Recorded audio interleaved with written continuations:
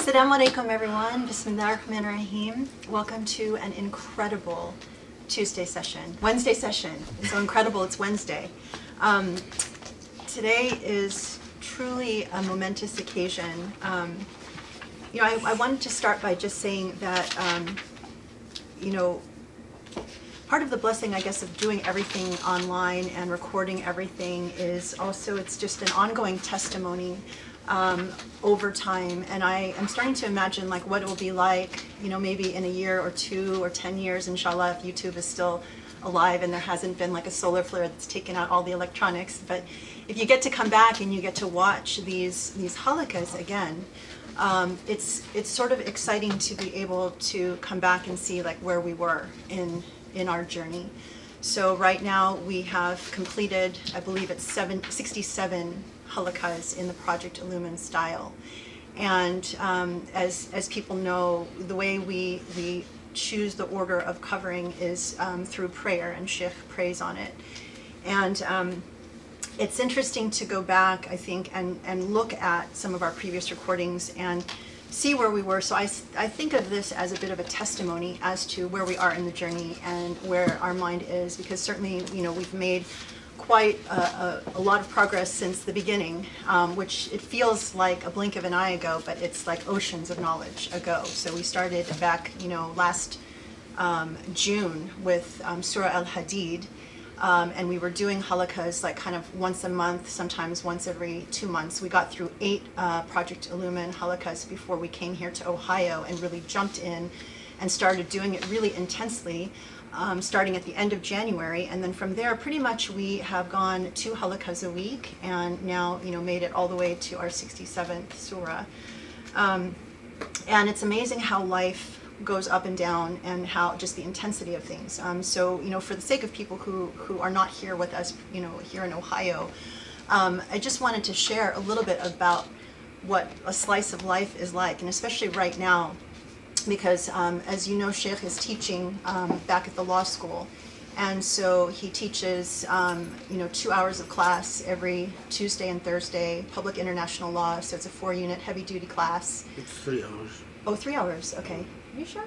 Oh, okay. It was 4 hours last time he taught, so it's my mistake. But nevertheless, there's still a lot of hours of preparation the night before. So that is preparation on Monday and Wednesday night. And then, as you know, with Usuli, we had typically done halakas Tuesday nights, and because of the teaching schedule now, for the fall semester, we've moved it to Wednesday. But then Thursday night comes, and that's preparation for the Friday khutbah. And then after the Friday khutbah comes preparation Friday night for the Saturday halakah. So you're talking about preparation or teaching from literally Monday all the way through Saturday night. And these are like, I think we calculated, it's like 20 hours of just speaking, not to even speak of, the preparation that goes in. And then when you teach a full semester, when you're engaged with your students at the law school, all that comes with that is, the student requests and, the different papers and things that need to happen. Meanwhile, there's still PhD students that need to have their dissertation defenses. So we had a dissertation defense last week, and so of course that requires reading the dissertation. And then there are other activities that the Sheikh is involved in, which is like reviewing manuscripts for publication. And of course then people who are reaching out for all kinds of questions that have to do with life and fatwas and everything like that. So the only moment you really actually have to sort of catch your breath, excuse me, is Sunday, maybe.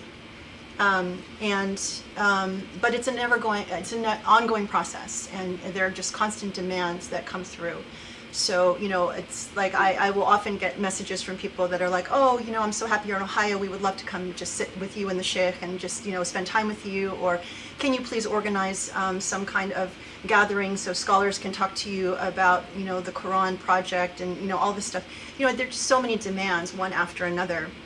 And it's all that we can do to, try and just keep our head above water and really focus on the Quran, because I think we came here with the intention of covering every single surah and making our way through and surviving. And so it's just to give people a sense of the demands that are on you, especially at this particular moment in time.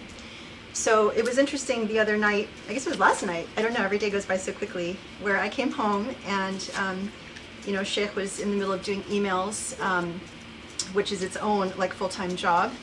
And someone said to him, or he said to me, okay, here's the decision. We're either going to do a line-by-line halakha, which means that you're going to go back to a halakha that he's already previously done, so it doesn't require much, you know, in terms of preparation. And then he can just add sort of the Project Illumine, you know, insight into it. Or we are going to just not have a halakha and we'll hold off until Saturday. So these guys here know that when, you know, when I get posed with that question, I'm like, what are you talking about? No, you have to pray on it. You can't just decide, you know, that you're going to go back and do another halakha or another surah. You have to you have to go and pray on it. Because I really believe that, you know, we are getting these surahs in an order of revelation that was chosen for us by God for our particular time. And it's, you know, we don't want to break that chain. I think there was one, excuse me, one surah that was not prayed on, and that was like the second week that we were here in Ohio. It was a Tuesday, so we were trying to be intentional about picking a short surah. And that was the only time where Sheikh picked one that was short so we could meet the time restraint, and he didn't pray on it. But I think from there we really just decided that it's really important that we wanted God to select the order of surahs that we covered. So after I had my little, you know, like, what are you talking about? No, you can't not pray. You know, and gave him, you know, my usual lecture about how you have to like just stay the course and, you know, don't worry. God obviously knows how burdened you are and how busy you are and how tired you are. I'm sure God will be merciful and not give you like a really difficult surah, and you know, it's going to be okay, you know. So I left him, and later in the evening he went to go pray on the surah, and all of a sudden I heard this like shriek from one of our friends who was over, who discovered the Sheikh in this sort of state of or not panic, but state of like, oh my God. Walked in, what's wrong? Did you pray on the surah? Yes. What did you get? Surah Baqarah. Oh my God. And he prayed on it twice, and the answer came back, Surah Baqarah. So we were all like, oh my God. You know, so I think people around here understand the devastation and the excitement. And, you know, it's obviously a Wednesday night, which is, you know, the middle of the week. So we encouraged him, well, maybe we shouldn't start Wednesday. Maybe we can just hold off till Saturday so you have a little bit more time to prepare. And he decided, well, let me take a look at my notes and let me decide whether I want to move forward with it. And he actually then decided, no, let's start and let's just do it.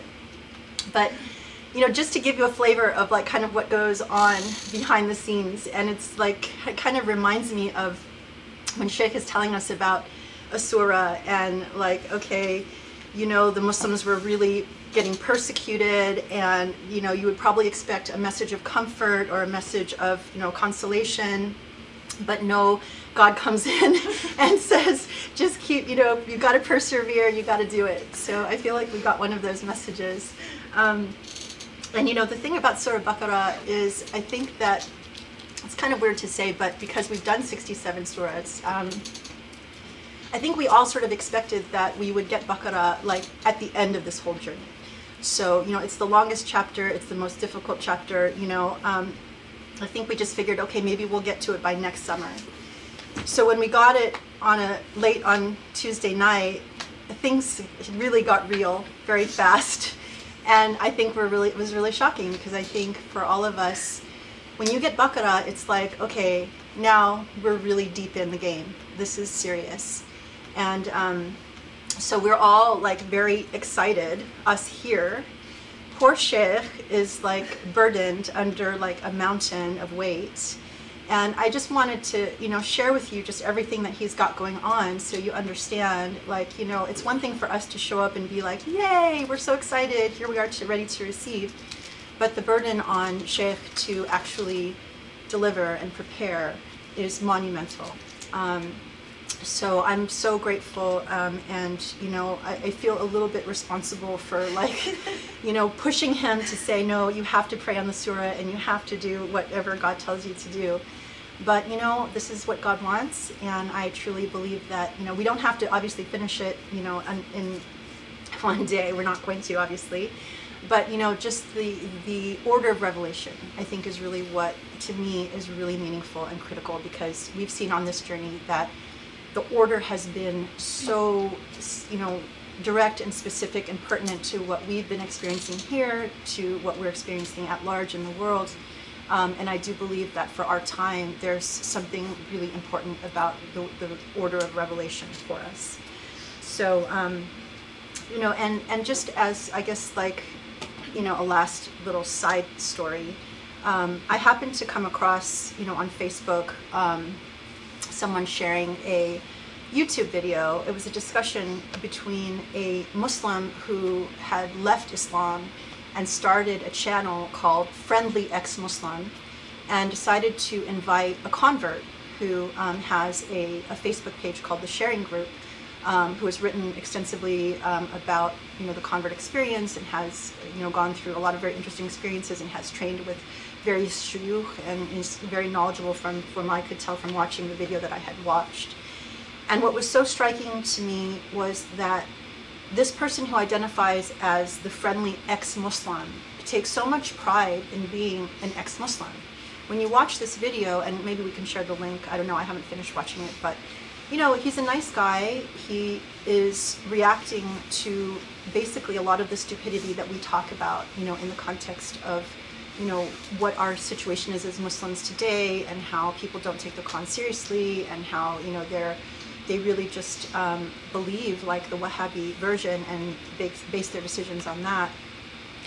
So many of the questions that were raised in this video were directly addressed by what we have covered here in this halaqah, and even by the guest speaker. His name is Terrence Yunus.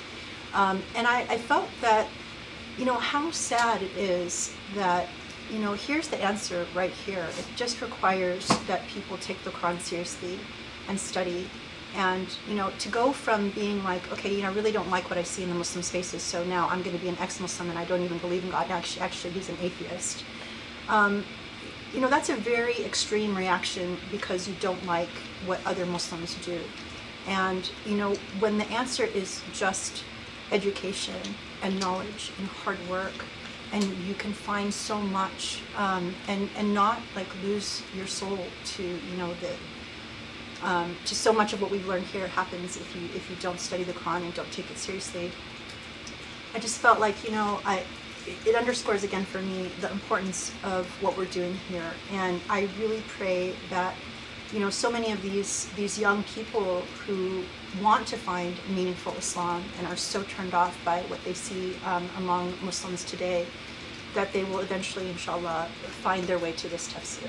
Because this tafsir is so life transforming and so meaningful for your soul, and it's just a sad state of affairs. But anyway, with all of that, I'm so excited and so sorry that, but sorry not sorry, for this wonderful halaqah, Surah Baqarah, and I pray that Allah will strengthen Shaykh and help all of us learn what we need to learn, because he told me in a moment last night that we don't understand. With Surah Baqarah, everything changes.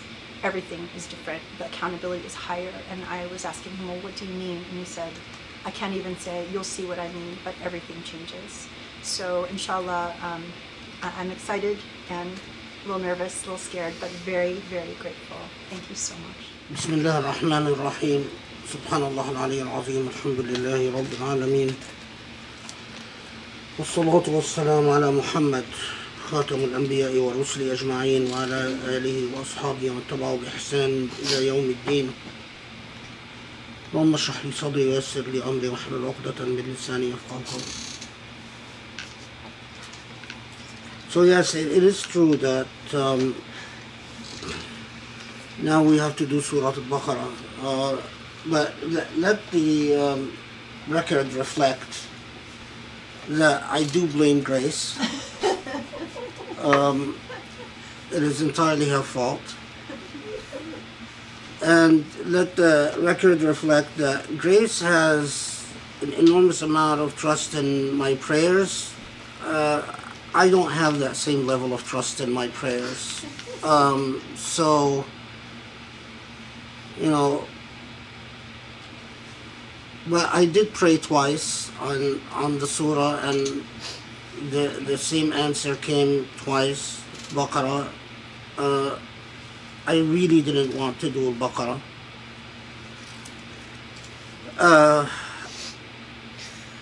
I thought that maybe, or at least I was hoping that we would get to Baqarah maybe around the summer. That the tafsir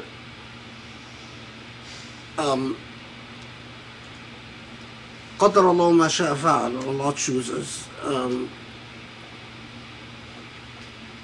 you know, to the best of my knowledge. But subhanallah, I mean, you pause for a second and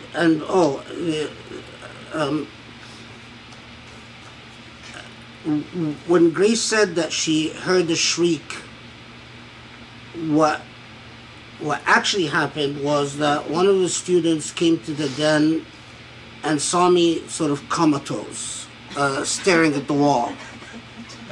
And she said, "What's wrong?" And I wouldn't answer. I was in shock.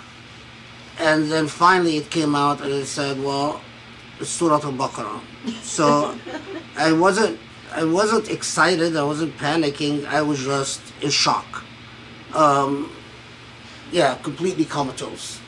It took me about an hour of staring at the wall and wondering what I've done wrong and whether Allah is punishing me. And maybe that after all, maybe Allah really hates me and is angry at me, and you know, I had to resolve these existential questions before getting my head on straight again. SubhanAllah, I mean, Surah, you pause for a second because you think that, okay, and we'll talk about, there's going to have to be some laying out a foundation that's a little bit longer than what we're accustomed to in the tafsirs. By the time Surah Al-Baqarah is revealed, you have a group of Muslims, not a huge group, but a sizable enough group that have received the Quran that we've received to date.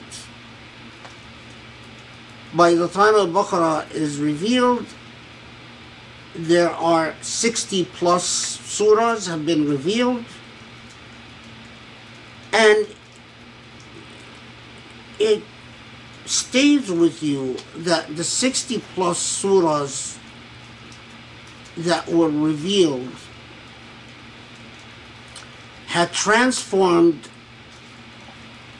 this group of people sufficiently so that they became ready to receive Surah Al-Baqarah.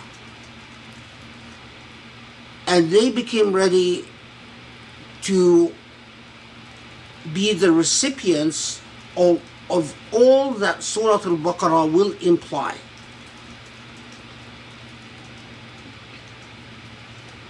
It struck me when I was first working on this project 10 years ago, and it struck me again last night.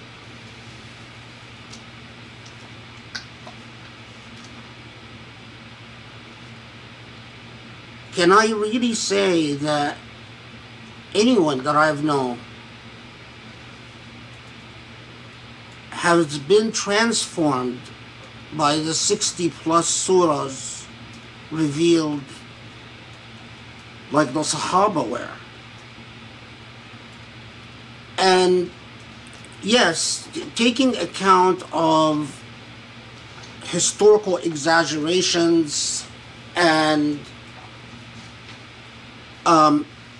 the tendency to streamline history after the fact, but still, even if you account for all of that, what the historical moment that we're considering is really profound and really burdensome. And again, 10 years ago, I had to ask myself, has the Quran really transformed me? What I've studied in the Meccan surahs, have they made me into a human being ready to receive all that will come in the Medina period and all that Allah sets out for us? And that's one of the hardest questions, to ask personally, and to try to make sense of the place of the Quran in the modern age, especially in the relationship, in terms of the relationship of the modern Muslim mind and its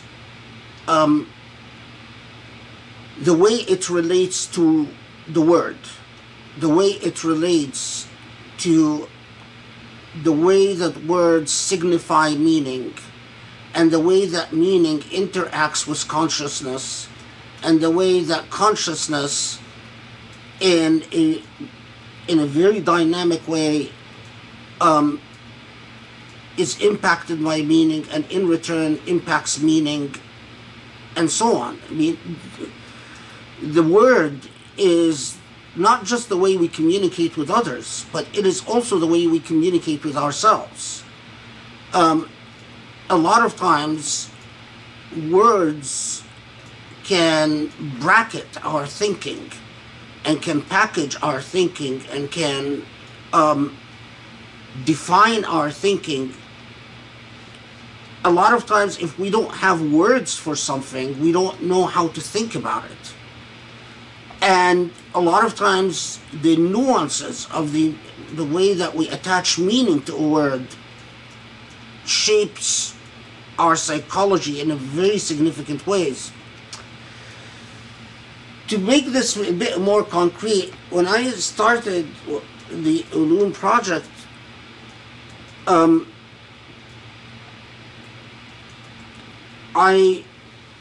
if you remember, we started out with pilot halaqas, and the pilot halaqas were designed to test whether I actually should, because I was very skeptical that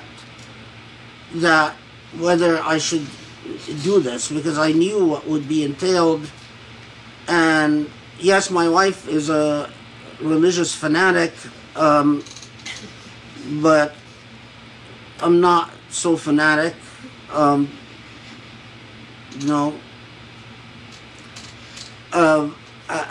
tend to be far more reserved. So yeah, she was very excited. I wasn't. Anyway, and the pilot halaqas convinced me, okay, fine, so this is what we should do. This is what definitely should be done. But I was hoping that by the time we reach Surah Al-Baqarah, that this tafsir would have become established on firm grounds, meaning that there would have been a critical mass of people. And subhanAllah, there's good news and there's bad news. The good news is I myself, although I don't tend to be a very cheery person, Grace is always the cup half full, I'm always a cup half empty. But I, even with my half empty outlook, I was surprised at the number of messages or correspondence we've gotten that says something like, thank you, you've saved my faith, or I had stopped practicing, or I had left Islam and I've come about your tafsir, and it brought me back. And subhanAllah, there have been so many of these messages, and that's. But I've noticed that these messages, although they come from all around the world, I mean, even from a lot of Muslim countries and a lot of Arabic-speaking countries, and India and Pakistan and Indonesia and Malaysia and so on. But they're so dispersed that it is clear that where institutional Islam is, including institutional Islam in the West, this tafsir remains thoroughly on the margin. So where institutional Islam is, I even, through prayer as well,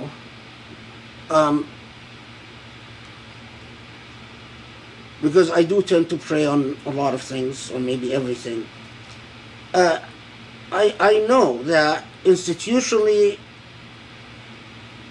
people who had never heard a word of this tafsir continue to be dismissive, and I hear from everything from I am a Mu'tazili, to I am a Shi'i, to I am a Sufi, to I am a rationalist, to I am Ikhwan, to everything. Maybe the only thing is, I don't think anyone said I'm communist. Does that happen? No. I don't think so. No, okay. Not yet. Or an atheist, although a liberal fasiq, I've heard. Anyway, so for whoever hears this,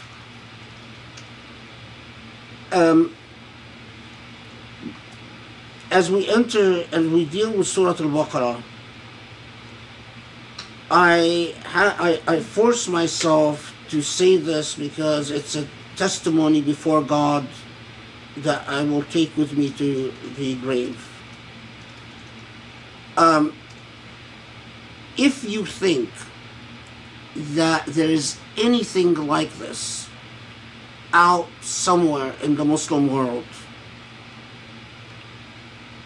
sadly, very sadly, you're mistaken.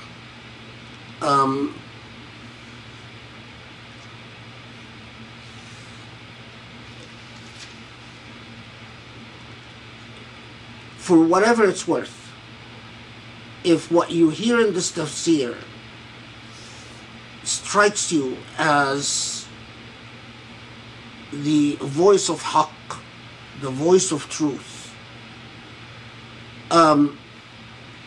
then you have to come to terms with the reality that, sadly, for whatever it's worth, it's quite singular.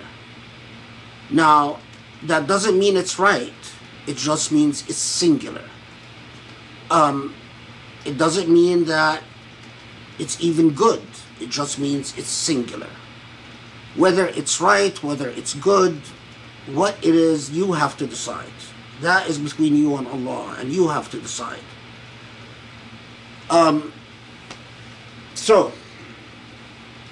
And I think you will see this as we deal with Surah Al-Baqarah in ways that perhaps you could not have imagined. So here we go. Alright. So Surah Al-Baqarah, by the opinion of most scholars, is the fairest, well, the opinion of most scholars is that it is the first revelation in Medina. Some scholars say this surah, shorter surah, was revealed before Surah Al-Baqarah, or that surah was revealed before Surah Al-Baqarah, but the majority of scholars say Surah Al-Baqarah is the first revelation in Medina. And it is a long surah, the longest in the Quran, as I'm sure you know, some reports say that parts of Al-Baqarah were not revealed till even the last year of the Prophet's life, ﷺ. But I always remain skeptical of these reports.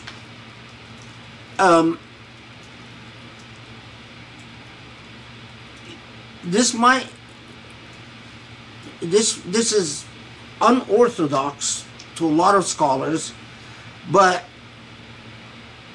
for me, the thematic unity of the surah makes me very skeptical of the idea that there was fill-ins through the years. I'm not saying that it couldn't happen. I'm just saying that I'm skeptical. And Surah Al-Baqarah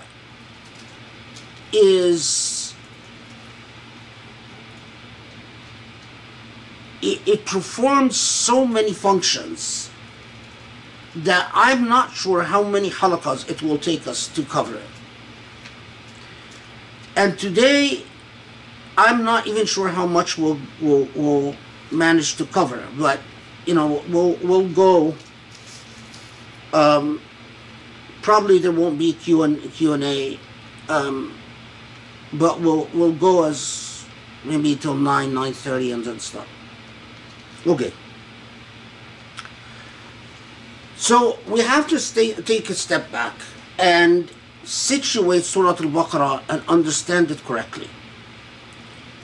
As we've seen in various surah in the Quran, the Quran speaks in bits and pieces about Musa alayhi salam, about the Israelites, about some of the Israelite prophets, and about Jesus alayhi salam, and about Maryam alayhi salam. And we've gone through the Meccan surah that have these segments where they talk about the Jesus, Musa, etc. But the Quran, up to this point,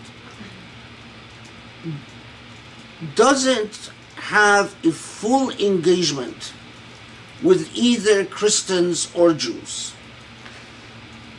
What Muslims know about Christians or Jews is what Arabs knew, and just from their own Arab culture. And what the Quran says about biblical prophets, although there is no full-scale engagement with biblical prophets or people of the book. All right. Now, this makes perfect sense because the number of Christians that represent part of Meccan culture and society is very limited, and no Jewish tribes. Jewish tribes come to Mecca as merchants, but they depart.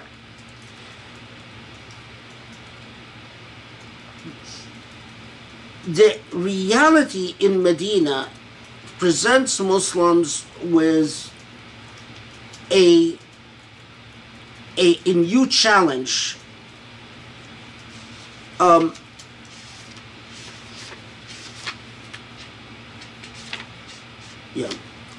With a new challenge because of the complexity that exists in Medina. Medina, as I've mentioned before, had been plagued with a civil war between the Aus and the Khazraj. That civil war has been going on for about 100 years. There are the Khazraj themselves are divided into 6 clans. The Aus, different reports say divided into 2 clans, or that they were all only a single clan.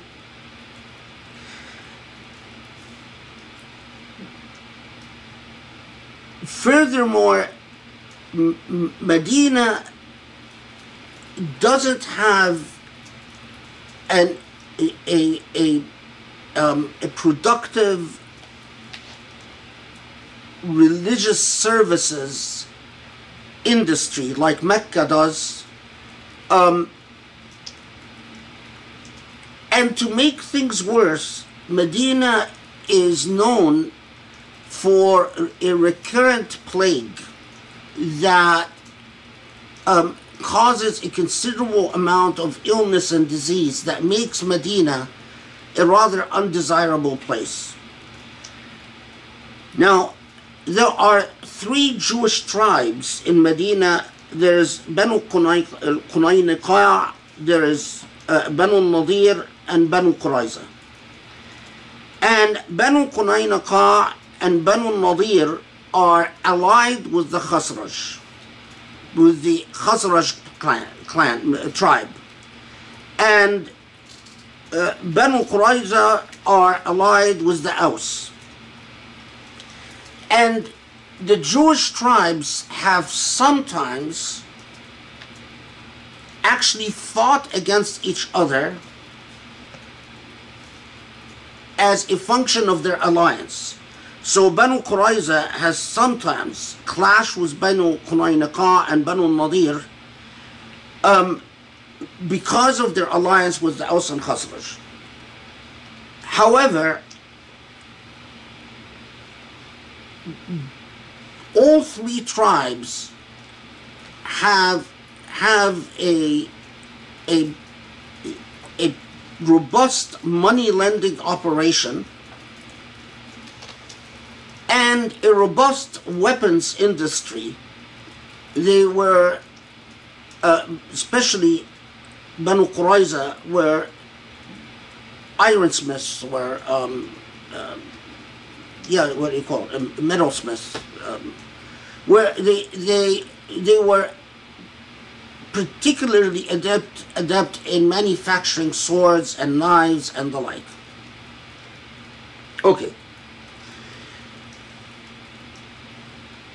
The Muhajirun, as you know, the Meccan Muslims have left their properties back, and there are negotiations between those in Medina who had converted, and what percentage of Medina converted before the Prophet arrives there, we don't know, but it's probably not as high as many historical sources say it was. What is clear is that Medina sees in the Prophet a way of ending the civil war, getting out of the turbulence and the economic depression and the hardship that has been eating away at Medina for a very long time. And there is even evidence of some superstitious belief that maybe if this man comes to Medina, then maybe the plague will not keep the eating away at, which is rather interesting, because one of the things that happen when the Muslims do migrate to Medina is they themselves fall victims to the plague, and many of them become ill and some of them die and so on. Anyway, and I'll tell you why I'm mentioning this point.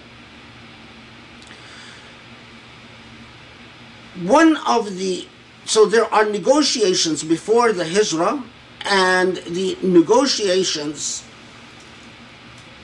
the conclusion of these negotiations is that influential members of the tribes of Aus and Khazraj decide that instead of appointing a man, what's his name, bin Salul, as a king, as the sort of there was some talk that they would appoint him as a king over them and that he would bring an end to the civil war. They decide to forget about him and instead go with their alliance with the Prophet, and that the Prophet would come and become the effective ruler of Medina. And one of the first things that takes place once the Prophet and his followers migrate to Medina is they draft Wathiqat al-Medina, or the Constitution of Medina, which is in its different versions, is very fascinating because in the way that it tells us a great deal about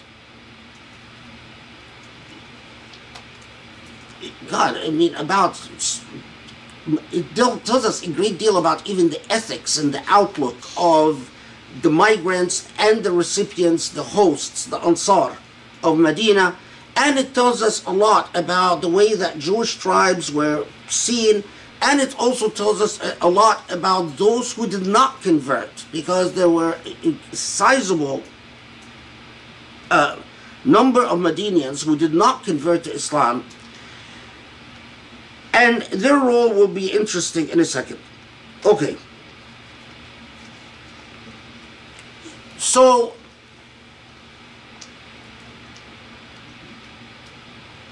among the things that take place in the Constitution of Medina is that the Prophet defines the Muhajirun, the Meccans, Muslim Meccans, immigrants, as effectively a one unit. All Muslims are a single ummah. However, that ummah is divided into the Muhajirun, and the Muhajirun share a political unity within the polity itself. So they, for instance, have economic responsibilities towards each other. They have responsibilities of takaful, where they have to take care of one another in a legally binding way. They are also responsible for blood money in a legally binding way. They're identified as a unit, and they have a clear representative on behalf of the Muhajirun. And the Ansar themselves, the Khazraj have 6 representatives known as Nuqaba, and the Aus have 2 representatives, and their tasks and duties are defined. But then the Prophet ﷺ adds something that was quite profound, and that is a policy of mu'akha, or transcending tribal boundaries and creating brotherhoods between people of different classes that crisscross tribal allegiances. And this is for a different time that we can talk about in more detail about this, especially if we ever do the Surah project. Then it becomes very relevant. It's a wonderfully complicated, from a legal perspective, from a constitutional perspective, a wonderfully complicated document. But this is, I'm saying all of this to get to the foundations for Surah Al-Baqarah. Okay. So it is not as simple as we often learn this in our Sirah, that the Muhajirun just go to Medina and there are the Ansar, and then the Ansar just say, oh, welcome, we love you, and then they just live happily ever after. it was a far more intricate process, but that process was clearly designed to build up a sense of unity and common consciousness and a singular sense of loyalty among Muslims. And the Constitution of Medina clearly evidences an expectation of affinity and friendliness towards the Jewish tribes. Muslims themselves, there's a lot of evidence that as the Muhajirun arrived in Medina, as they confronted Medinians, people from Medina who did not convert to Islam, they thought that their natural ally are going to be their fellow monotheists, and that is the Jewish tribes. And there is a lot that can be said about this, but it is clear that their early polemics were an expectation that even some of the reports show that they expected the Jewish tribes to celebrate the Prophet Muhammad as the awaited Messiah. And we'll see how this is handled in Surah Al-Baqarah. Why? Because Arabs themselves had been hearing about an awaited Messiah among the Israelites, but there were a lot of mythology around this awaited Messiah. Jewish tribes, or Jews generally, have rejected Jesus as the awaited Messiah and said, no, this is not the awaited Messiah. The awaited Messiah is someone else. And we'll see what Surah Al-Baqarah says about this. And the thing is, the Jewish tribes in Medina had been engaged in polemics with the Aus and Khazraj before Islam, before the Prophet came to Medina, about how there's a Messiah that will come, that their book predicts that a Messiah will come, and that Messiah will unite, this Messiah will unite the Jewish tribes. This is not in the Bible, it's not in the Torah, but it is in the Talmud, and it is in a lot of Jewish mythology. That Messiah will unite the Jewish tribes, and after uniting the Jewish tribes, that they will, the Aus and the Khazraj, better deal with them now, because when the Messiah comes, they will completely dominate the Aus and the Khazraj, and they will be in complete control of not just Medina, but the entire region. And the reports conflict as to what they said they will be in control of. But who are the newcomers to these polemics? They're the Muhajirun. And very quickly, the Muhajirun are introduced to a rude awakening that the Ansar were already familiar with. And that is that the Jewish tribes and the Jews in Medina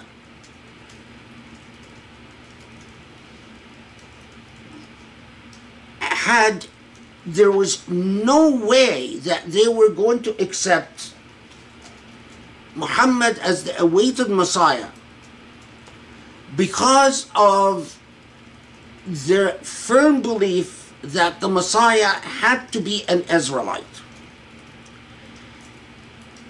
and that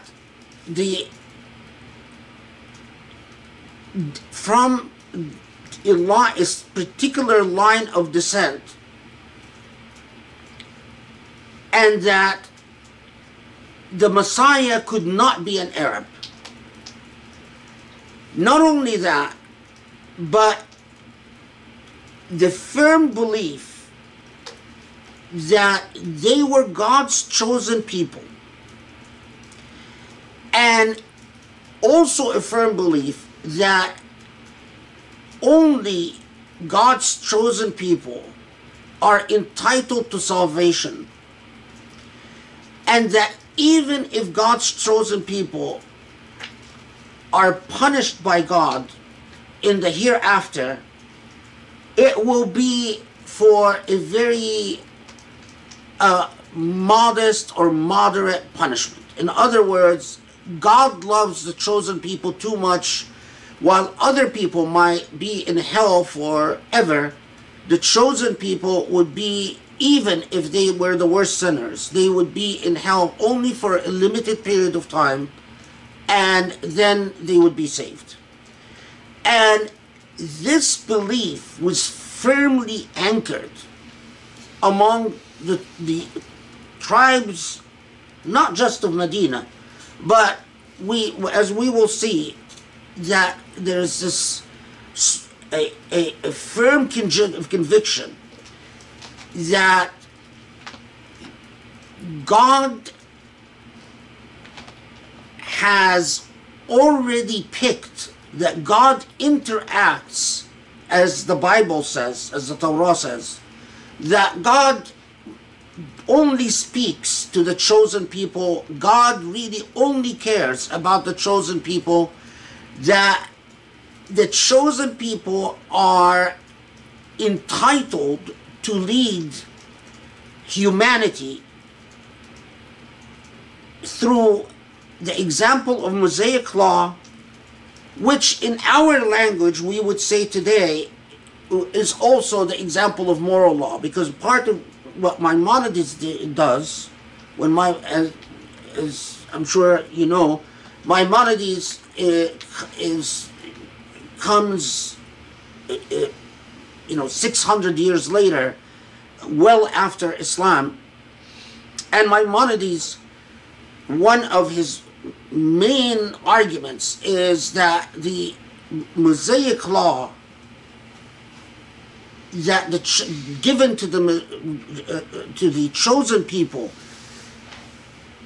is not that the chosen people would lead humanity through a code of law, but that they would lead humanity ethically. That was one of Maimonides' big philosophical moves, if you will. And we'll talk more about that, because actually, it believe it or not, it is relevant. And one of Maimonides' big accomplishments as well is the idea of that God's chosen people are God's vicegerents on earth.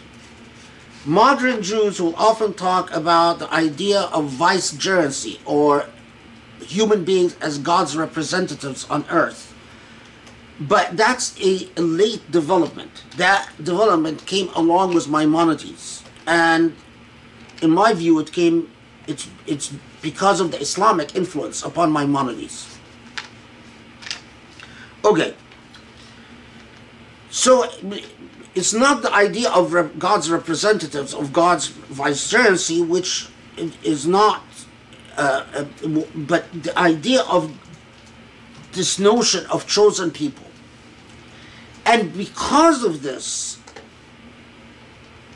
Muslims find themselves engaged in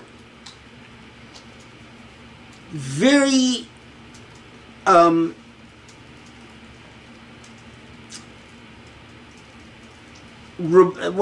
sometimes robust polemics, but sometimes hostile, very hostile polemics, not just with Jews, but also with Medinians who refused to convert to Islam. And in the first, this is all before Baqarah is revealed. And those who refuse to convert to Islam are posing their own arguments against the newcomers, and of course the Jewish tribes who, and this is an important point, for the Medinians who refused to convert, a lot of the Arabs, most of the Arabs were illiterate. Literacy was far more common among the Jewish tribes. They were seen as people of scrolls. They had their rabbis who could actually read and write, not just Hebrew but Arabic. And so there was a certain reverence. The Arabs who refused to convert to Islam looked at the Jewish tribes as illiterate people with a certain amount of awe and reverence. Can we go as far as saying that they felt subservient to Jews as the chosen people, that they saw themselves as Arabs as subservient to Jews or inferior to Jews? There is a lot of evidence of that, but I'm not sure.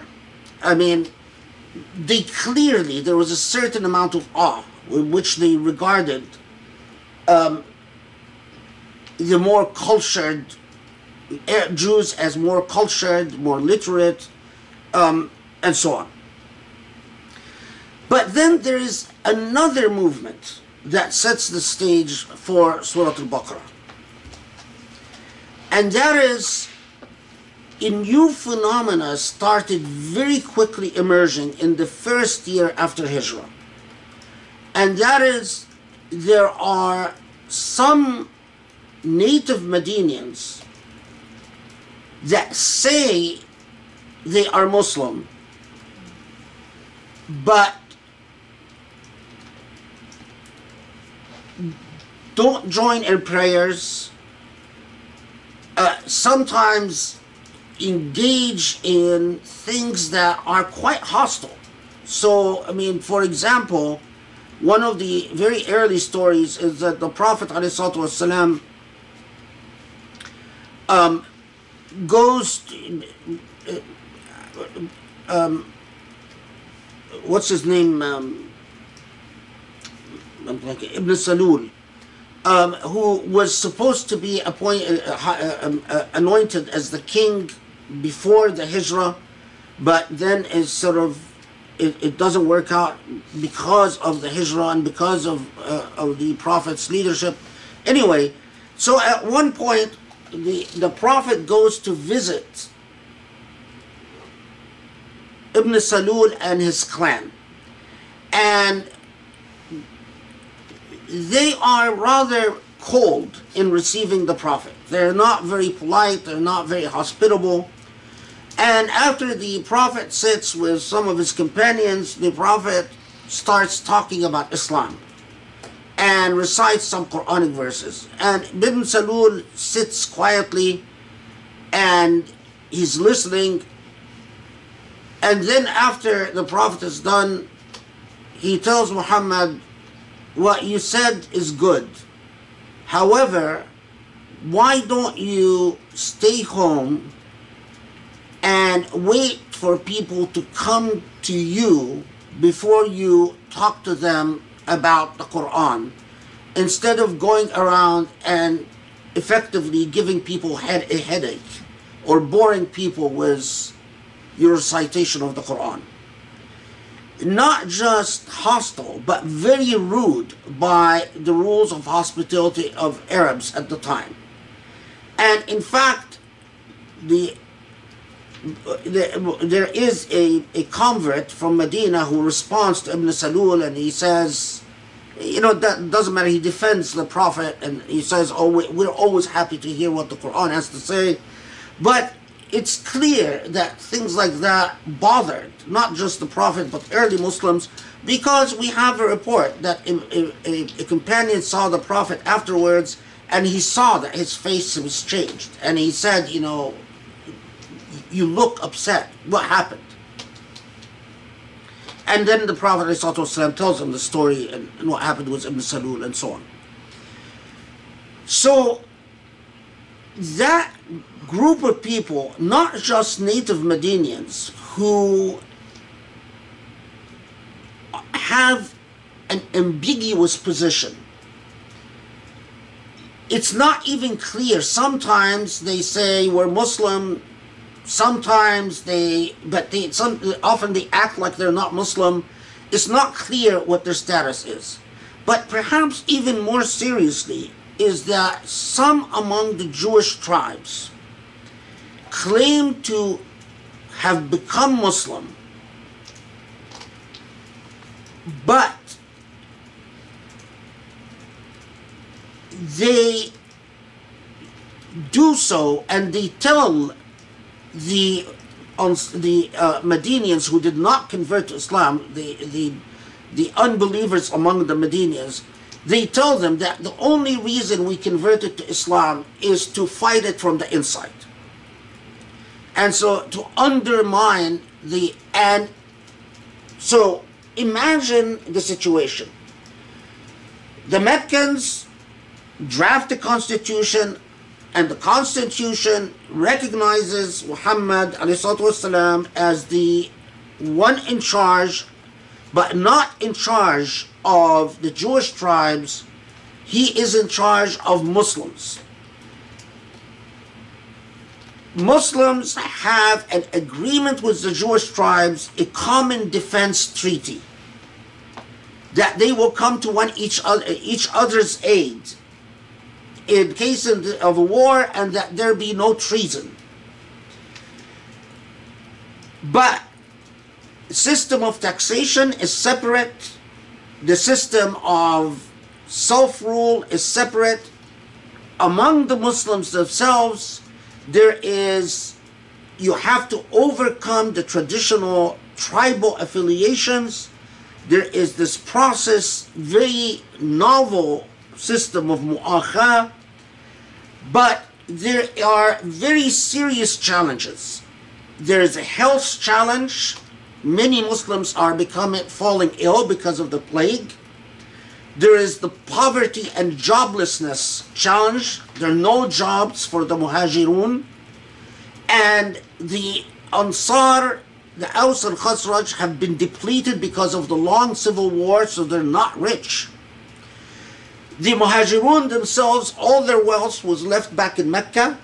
They don't have their money.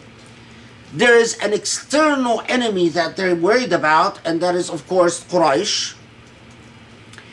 And now they are confronting the hostile polemics of those who says no to Islam, those who say we're Muslim but you suspect that they're not Muslim, and Jewish tribes that say your prophet cannot possibly be a legitimate prophet because he's not an Israelite, and we are the literate and educated class, and we're telling you that it is a solemn truth that God would only send the prophet from among the Israelites and nothing but the Israelites.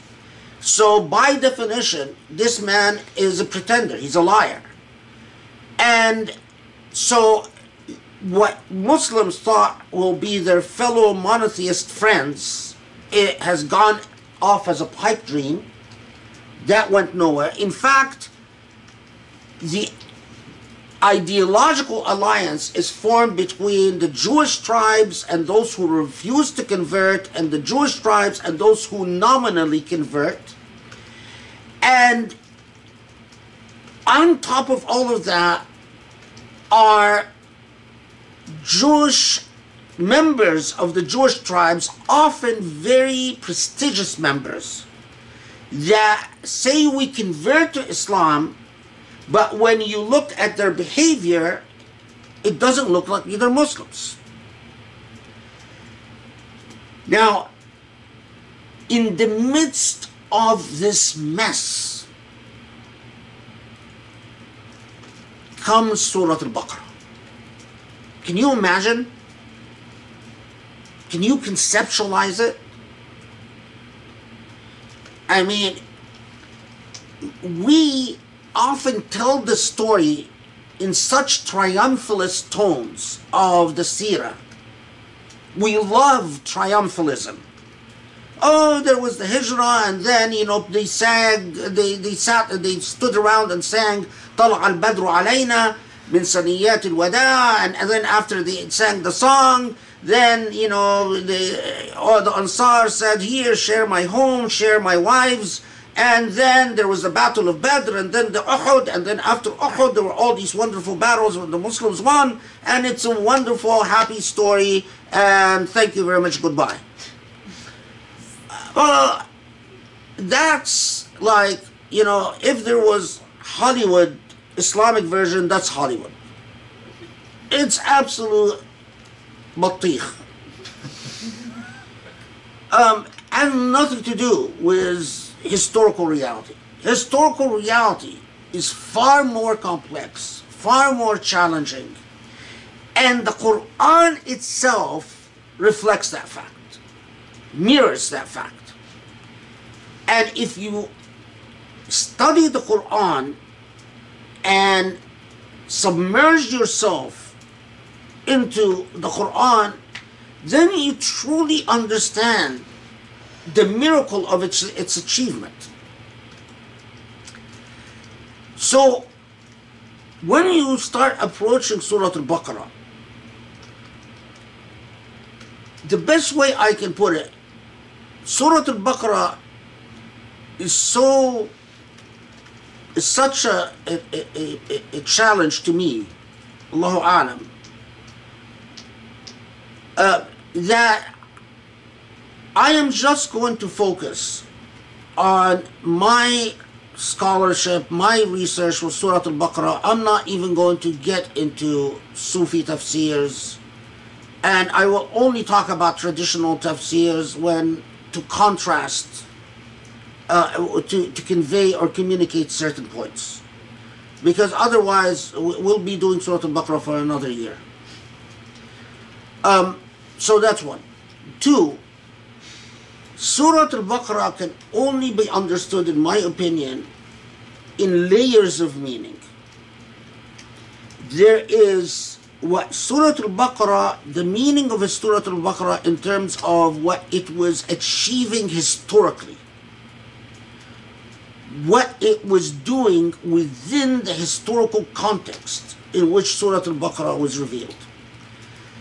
But there is further layers to Surah Al-Baqarah in terms of what it has to say prescriptively, normatively, so the historical treatment from the point of view of a believer is not just for the sake of the historical treatment. The historical treatment is to communicate lessons that are timeless. And it is critical to understand the layers so I will focus first, or emphasize first, the historical treatment.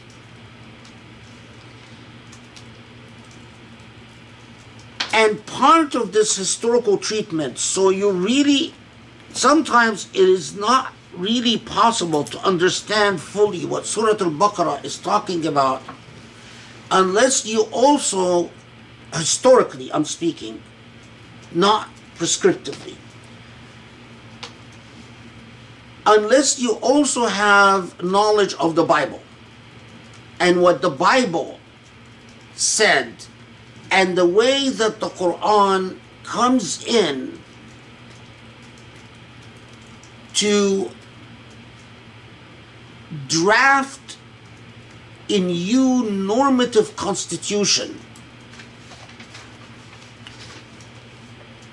And so this is probably the only halaqah that I know of in which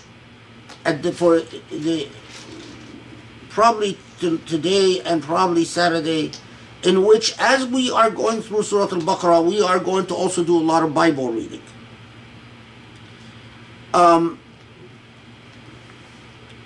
You can see the tabs here, right? See the green stuff? Yeah. And you'll understand what I'm talking about as we go through, inshallah.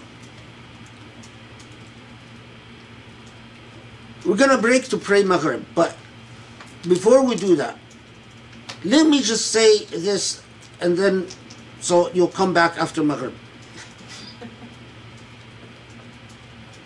Surah Al-Baqarah comes in, and it's like what Grace was talking about. Yes, you have all these challenges. Yes, you have all these difficulties.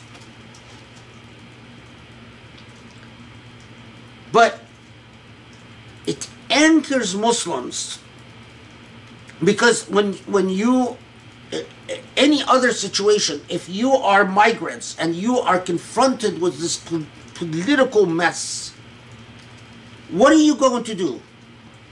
In every situation, what you're going to do is you're going to play politics, and you're going to forget about the principles that you've learned in Mecca, all these ideals, all these idealistic, unrealistic stuff about ethics and morality and all of that stuff, and you're going to do things to get results. Arrest people, imprison people, kill people, whatever you need to do to get things done. You can't understand what Surah Al-Baqarah does unless you understand that situation. Because it comes in, and its treatment for, it makes me just, it's so sad if Muslims understood their religion.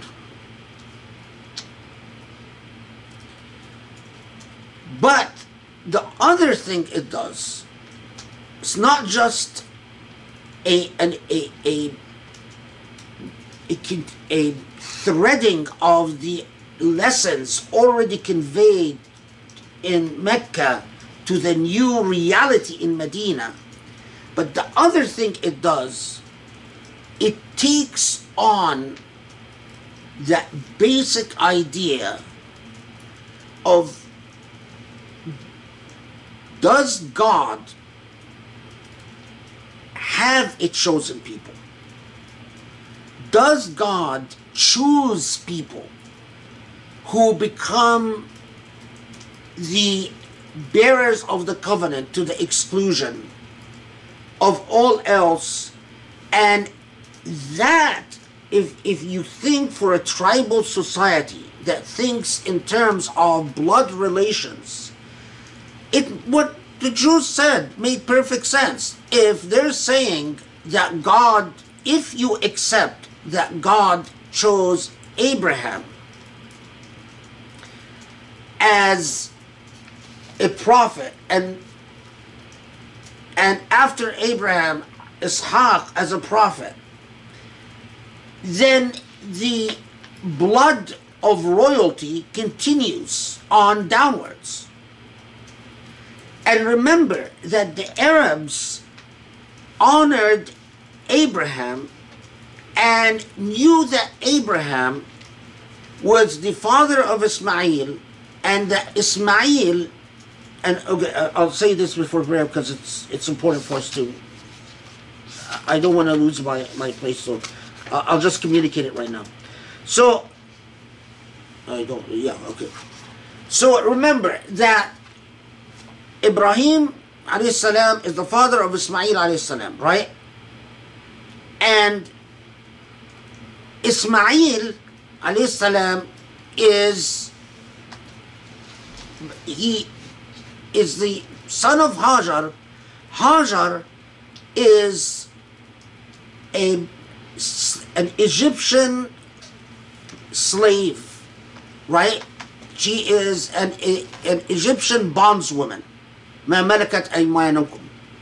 She is, and because Hajar or Ismail is the son of an Egyptian who's a slave girl, the Israelites, and we'll talk about this, and they have all types of issues with Ismail's line, bloodline.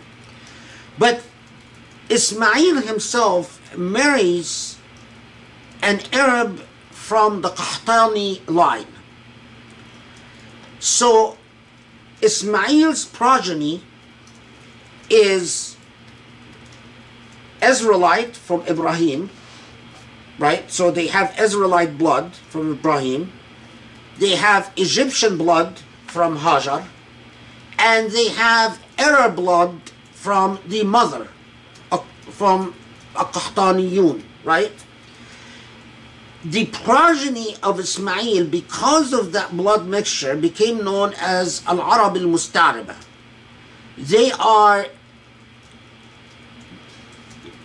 Arabs, but not pure bloodline Arabs. Interestingly, among the, it's now a fad because we're so messed up. You hear Egyptians that say things like, oh,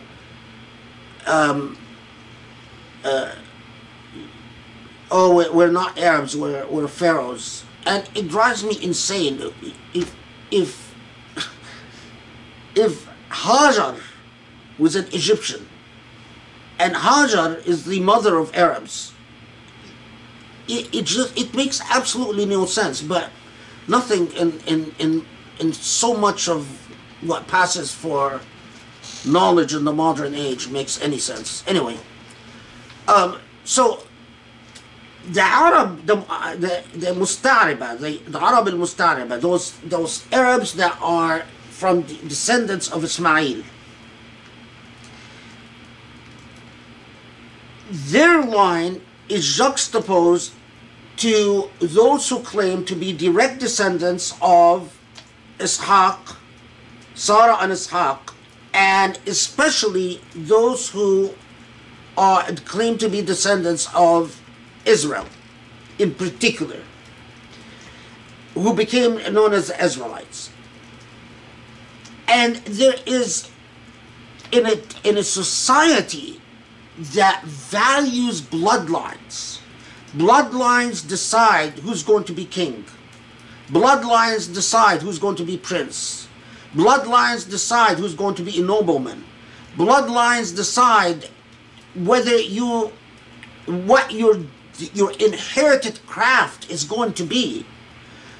Bloodlines decide whether you are going to be a shipbuilder, whether you're going to be an ironsmith, whether you're going to be a sheep herder. Bloodlines decide who you can marry and who you can't marry. Bloodlines decide so much. When Jews in this context said, our bloodline is very special, we are God's chosen people because of our pure bloodline. In fact, Jews often called their prophets kings. The idea of royalty and kingship and prophethood was often intermixed in the Torah. It had a powerful, compelling ideological force. It's not like in the modern age, you could just dismiss it. No, you couldn't just dismiss it. And that is why a lot of the Medinians who didn't want to convert to Islam found in the Jewish tribes their best ideological ally. And that is why the so-called hypocrites of Medina, those who pretended to convert or nominally converted, found in Jews the natural ideological ally. And you would expect that what the Quran is going to say is either you're wrong, it's not just that the progeny of Ishaq were the chosen people, but also Ismail.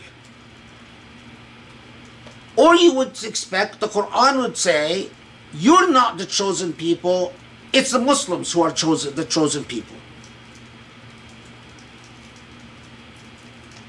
Those who love material history, that's what you would expect. The Quran does neither of these. And that's why it was such an ideological coup. It does neither of these. It doesn't say, well, why just Ishaq? Why not Ismail also shares in the royal bloodline?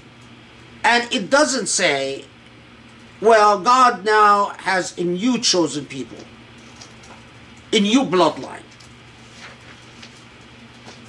Okay, a good place to stop and pray Maghrib. Bismillah ar-Rahman ar-Rahim. I'm gonna make that for myself anyway. Yeah, if you guys don't want to wait, it's up to you. So, I am first going to, inshallah, first go through with a focus on the situational context, and then we come back inshallah later on and revisit some of the same ayat, but with a focus on the prescriptive process. So let's just begin.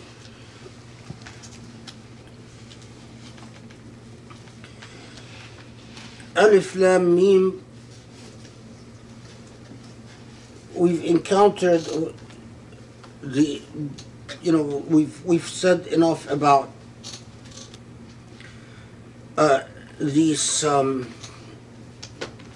kind of letters that occur at the beginning. Okay, ذلك الكتاب لا ريب فيه هدى للمتقين.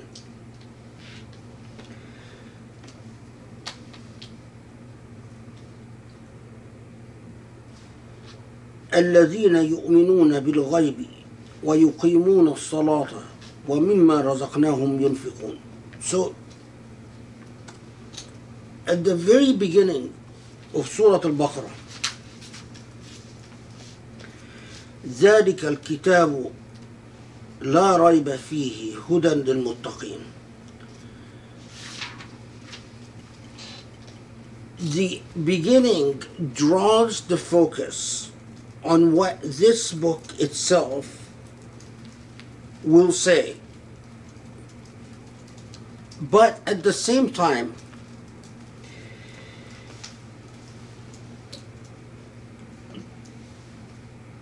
a guidance to al-muttaqin, those who are God conscious. Now, the very start of the book, by saying that those who are God conscious, and just we'll come back to this later on, because but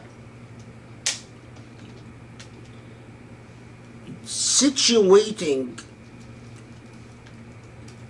you in the self-sufficiency and the self-sufficiency of God as the foundation for everything. And at the same time, the idea of guidance note that when it says a guidance to those who are God conscious, the natural question is to start wondering about everything that what is entailed in God consciousness, in being among the muttaqin. Okay. الذين يؤمنون بالغيب ويقيمون الصلاة ومما رزقناهم ينفقون. Notice with everything we said about the context, it doesn't start out by addressing context, unlike some other Medina verses that we'll see where it starts out and gets to the legal issue, if you will, or the political issue right away. Here in Surah Al-Baqarah, the first revelation, and I like to say the first constitutional revelation after the Hijrah, it anchors the entire discourse in those who are God conscious and those who believe in the unseen. Because if your entire belief system is in the empirical material world, it's a non-starter. If you are one of those people who has to touch it and see it before you believe it, we have a problem. And as the Quran will repeatedly do, it's done that in Mecca, but even more so in Medina, underscoring time and time again the central role of Salah, that which is a commitment of time and practice and energy, in which you relinquish the idea that you are free to control how your day is divided and apportioned, to at least accepting the principle that God is involved in the way that you divide and apportion the day. And right away, وَمِمَّا رَزَقْنَاهُمْ يُنْفِقُونَ, and the spending element, that belief, time, and relationship to material things, which we've already seen in the Meccan Quran. But it is of great significance that Surah Al-Baqarah begins with that. Okay. وَالَّذِينَ يُؤْمِنُونَ بِمَا أُنزِلَ إِلَيْكَ وَمَا أُنزِلَ مِنْ قَبْلِكَ وَبِالْآخِرَةِ هُمْ يُوقِنُونَ. Okay, so those who believe in what was decreed to you, Muhammad, what has been decreed before you, what has been revealed before you, and without a firm, solid belief in resurrection and accountability, again, the entire dynamic of Iman is a non-starter. As we said before, most of the time, if not all the time, when a believer sins, when a believer strays, it is because a believer is not fully conscious, or the idea of the hereafter and accountability is not fully present in the psychology of that believer. The phenomena that we talked about before, deference or the time delay. أولئك على هدى من ربهم وأولئك هم المفلحون.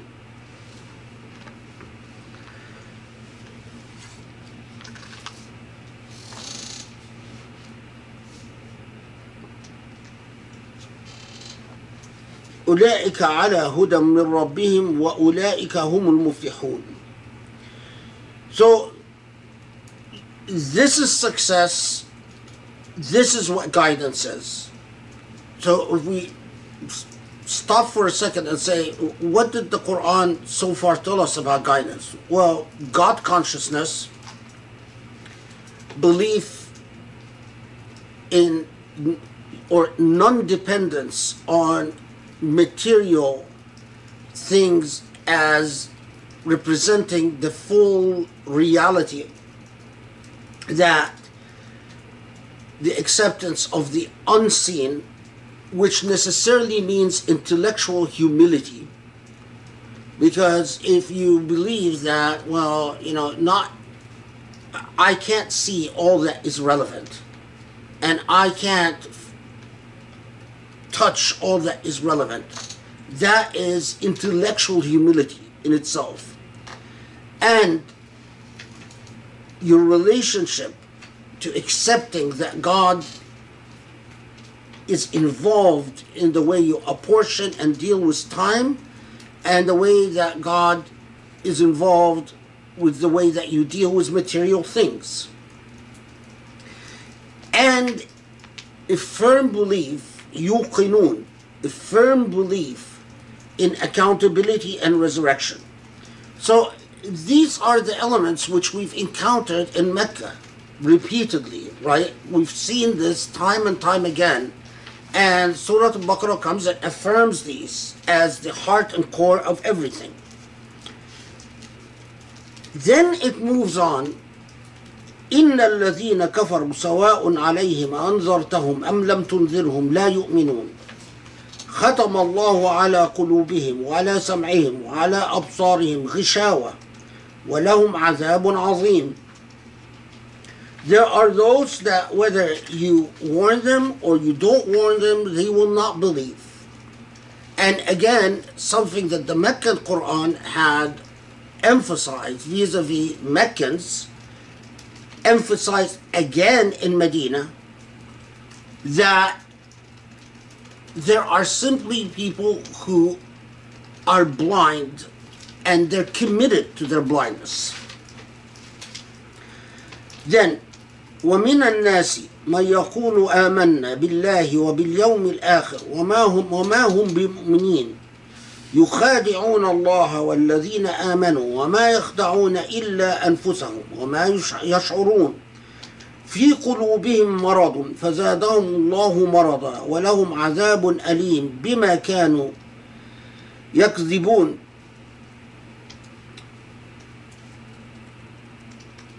Immediately then the Quran takes on the phenomena that we've talked about.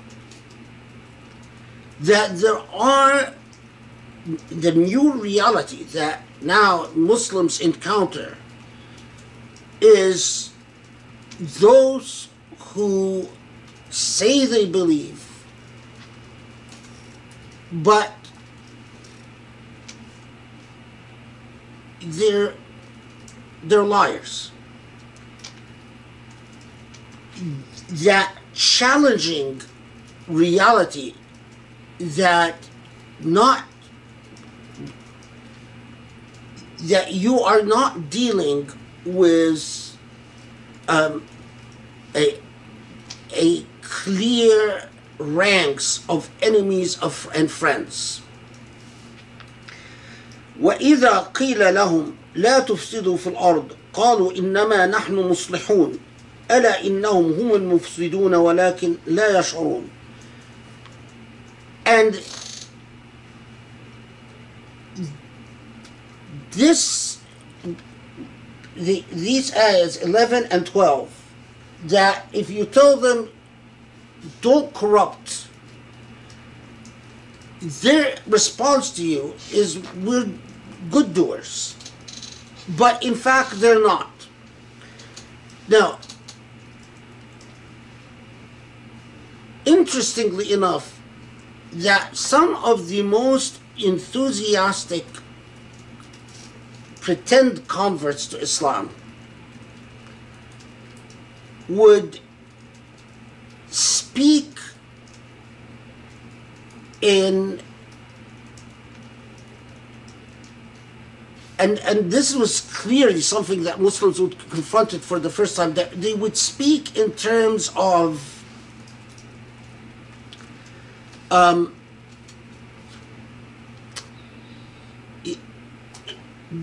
dishonest, but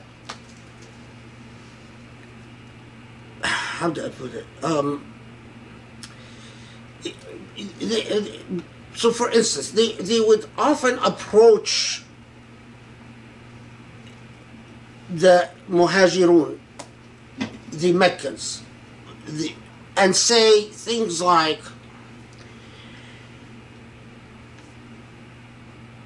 we are very happy that Allah has blessed us with Islam. Islam is the greatest thing that has happened to us. But then the conversation turns, or what they would start talking about is how it is such a shame that the Meccans in Medina have to do the lowest paying jobs, because Meccans in Medina often refuse to accept the money offered to them by the Ansar, and simply said, we're going to start dealing with the market. And what dealing with the market meant is that the Muhajirun, many of them nobility, like Umar ibn Khattab, had to accept jobs that would have been considered dishonorable by Meccan standards, like carrying, like carriers, like you go around lifting produce, or so the type of jobs that would often be reserved to people not from honored or privileged clans. And those who pretended to convert would often go and say, how could Muhammad allow you to do these low-paying jobs, these dishonorable jobs? You were Uliyat al-Qawm, you were among the elite in Mecca, or you are the descendants of this and this from this and this clan, or from this and this tribe. How could it be that you are now working as emir this or that for such and such person? At the same time, people like Ibn Salul and his followers would often talk to the Ansar about the burden of we in Medina barely had enough to keep us alive before Muhammad came. And haven't you noticed that since they're coming, and this is that now the plague is worse?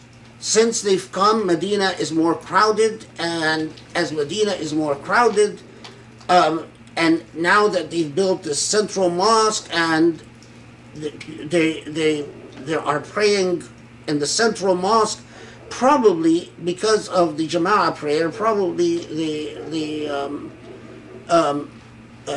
contagion from the plague would get worse. It's true that the Prophet ﷺ would have people who got sick with the plague of Medina, or Hummat al-Medina as it was called, isolate in their homes. But that was, you have many reports of these types of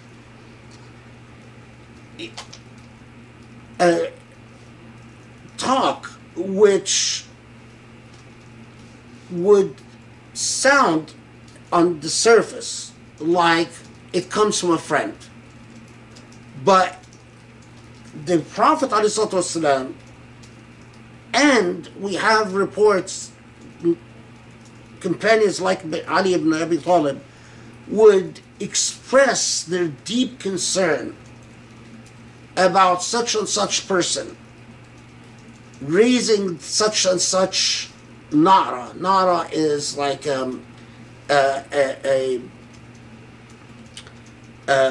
a complaint that could easily excite people. And sometimes, in fact, it reached the point where these types of conversations nearly made the Aus and Khazraj start fighting again. There was actually a fist fight that broke out when they started talking about to the Aus and Khazraj about the old blood and old vengeance, and this person was never avenged. There were several times where tensions escalated between the Muhajirun and the Ansar. And again, if we ever do the Surah project, there's a lot to talk about there.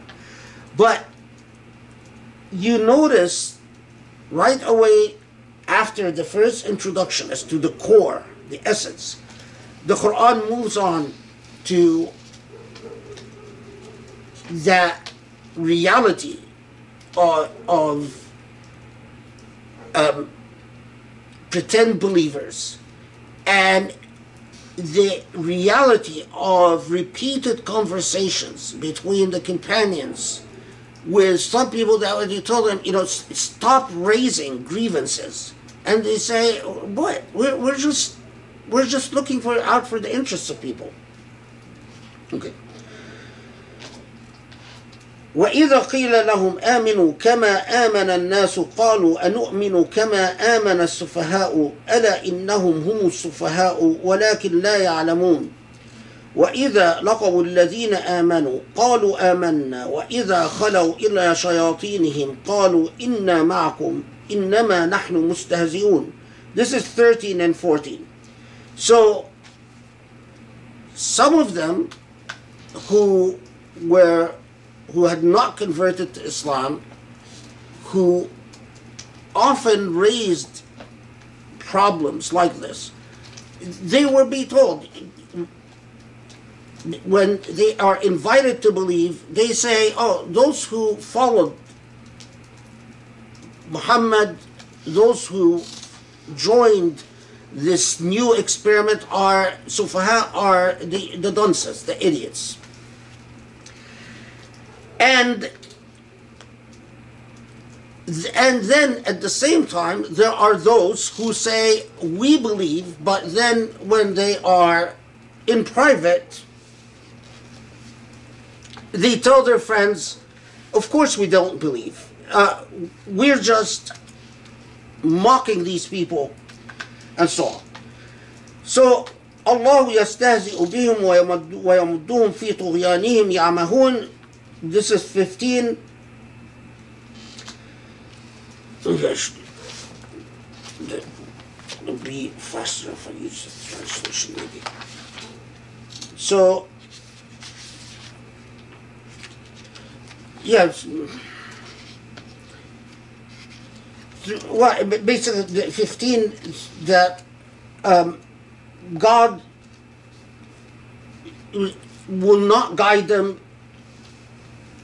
And in fact, it is, in terms of anyone, if they think it is that they're affecting the dignity of Muslims, it is their own dignity that they compromise. أولئك الذين اشتروا الضلالة بالهدى فما ربحت تجارتهم وما كانوا مهتدين. This is 16.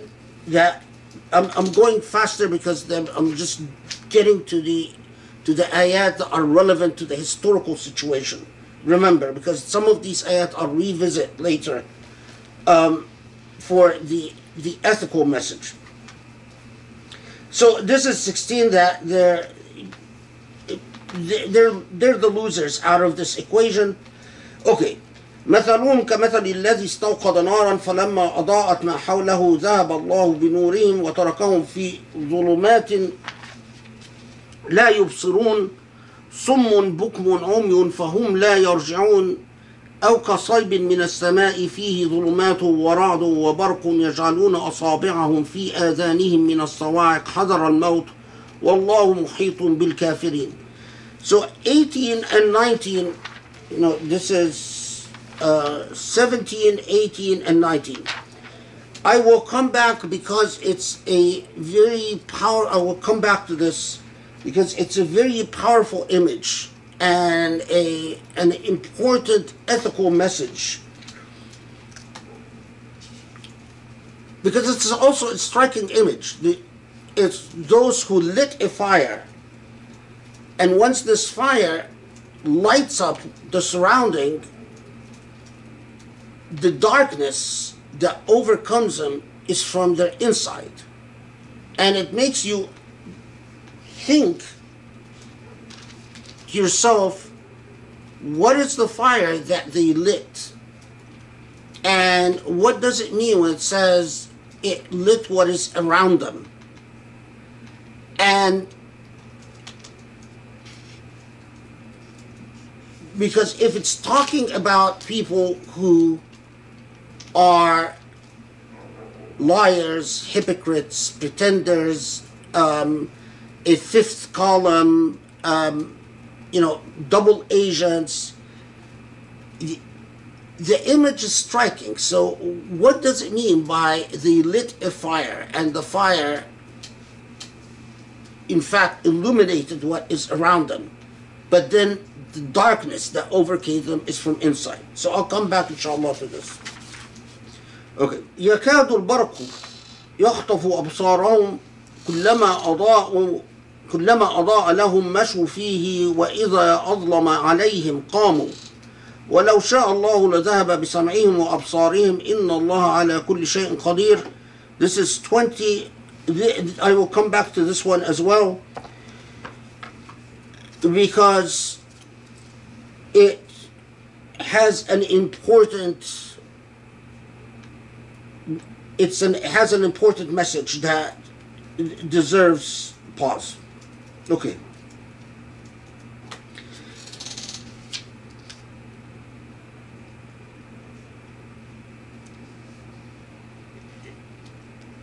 Many of these ayat I have to come back to. Okay. So we're going to skip from here to all the way. So from the first 5 ayat to 29, the Quran deals with the new reality of individuals who either refuse to believe or individuals who say they believe but they don't believe,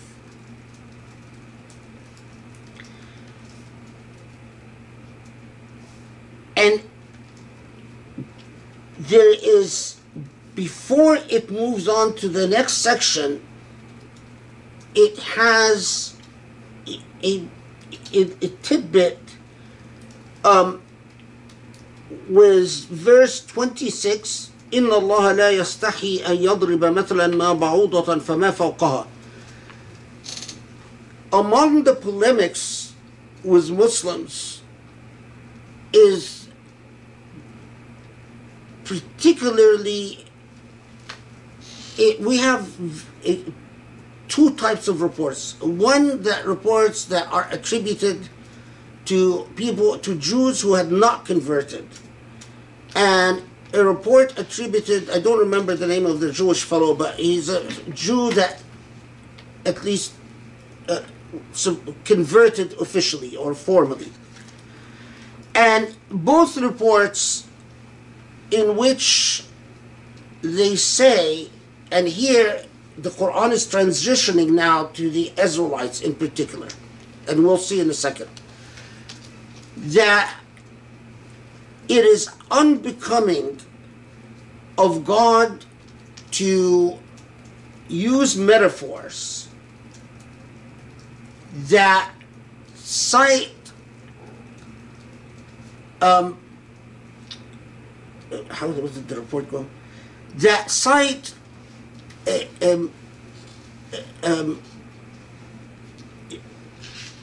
حيوانات المستحقرة, low مستحقرة is what? Debased. Yeah, like debased beings. That a god, and this relates, by the way, to the way that the Jews read the Torah and dealt with the Torah. But anyway, that a real Abrahamic God would use examples or would talk about kings and very much like the narrative of the Torah, would tell stories about the rise and falls of kings and major events. And one of the things they said about the Quran is, this Quran doesn't tell stories like the Bible does. It often refers to examples of nature, to spiders, to bees, to rain, to seeds. What type of divine discourse is this? Now, why is this important? Well, for one thing, to understand among those naive Muslims who listen to the polemics of the Quran could have come from the Bible, or the differences between the Quran and the biblical narrative are so vast that when I get a question like this, it's just you feel like you just want to pull your hair out. Style and theme and everything.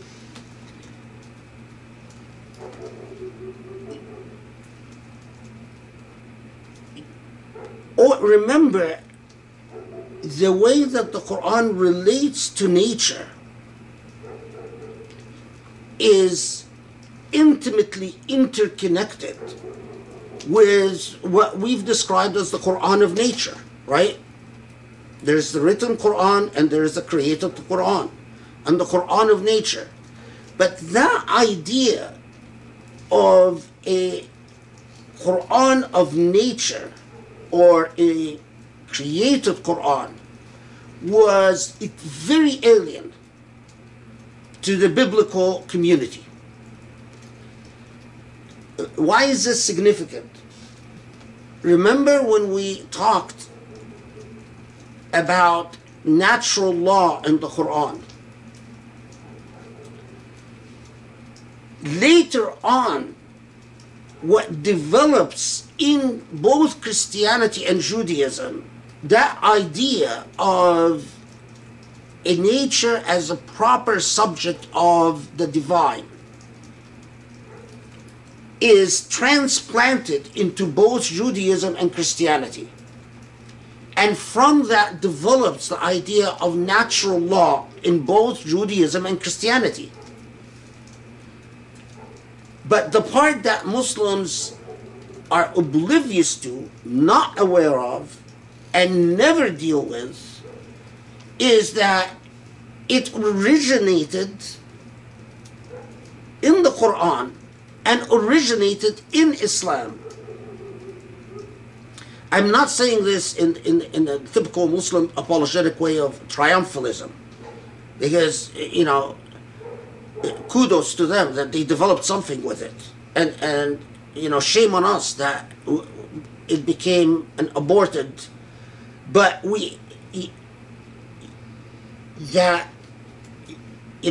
part of understanding is to be able to tell your own history, and to be able to, no one is going to represent your side of things. No one is going to do your job for you in telling the world what you had to contribute to the world. The only people who can do that is you. Muslims have been sitting on their behinds and waiting on others to do their jobs for them. But this is a very important part of the entire puzzle structure. That the reaction of the part of the polemics is, what nonsense is this? Why is the Quran talking about things like spiders and bees and an ant that tells other ants to move out of the way? We forget because we don't know our tradition, because we're too concerned with looking for our tradition for, what's a awra and what's not a awra and what's, all the stuff. And they're saying gods don't talk this way. And the Quran comes and says, no. In fact, God does talk this way. And God will talk about anything as small as a mosquito. And the reaction to this ayah, by the way, was more further mocking and further idea that, well, if this Quran really came from God, it would talk about the stories of kings and so on and so forth, as the Bible does. Okay, so this is just an important background to me. All right, then we will come back later on to 26 and 27 because of the important theme of those who break عهد الله من بعد ميثاقه, who break their covenant with God. Well, what is the covenant with God that has been formed? ويقطعون ما أمر الله به أن يوصل ويفسدون في الأرض أولئك هم الخاسرون. Okay, so they break a covenant with God, they sever what God commanded them not to sever, and they corrupt on earth.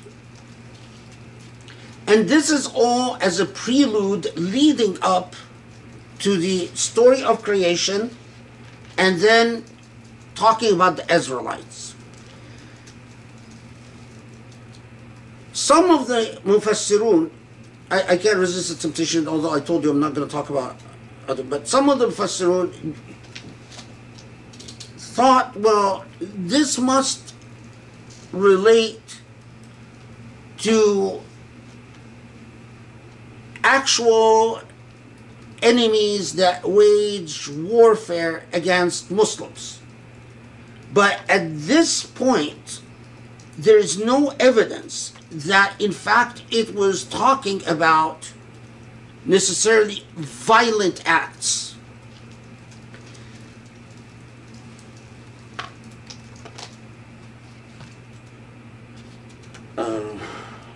Yeah.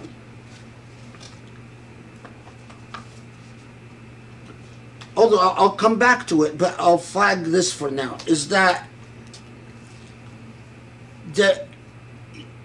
the covenant, a lot of the Mufassirun thought that it must be talking about the covenant, the bay'ah given to the Prophet ﷺ, or the constitution of Medina, and violating the terms of the bay'ah or violating the terms of the constitution of Medina.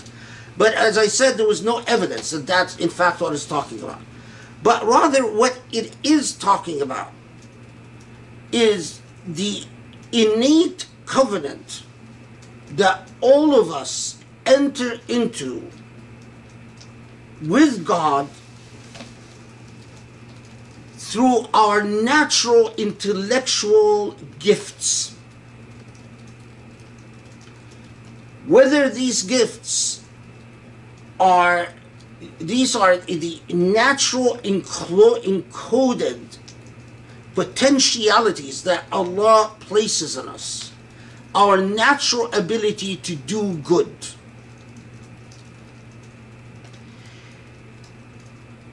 And our natural ability to realize particular moral potential. And the failure then to do so, which results in corruption on earth. So it's not a coincidence that right after Allah says, no, I do talk about nature, and I do talk about what we've referred to as the created Quran, or as we said, there is, or the Quran of nature. I do talk about these. Allah then talks about that mithaq that is again innate in the nature of creation itself. Okay. And then right after this,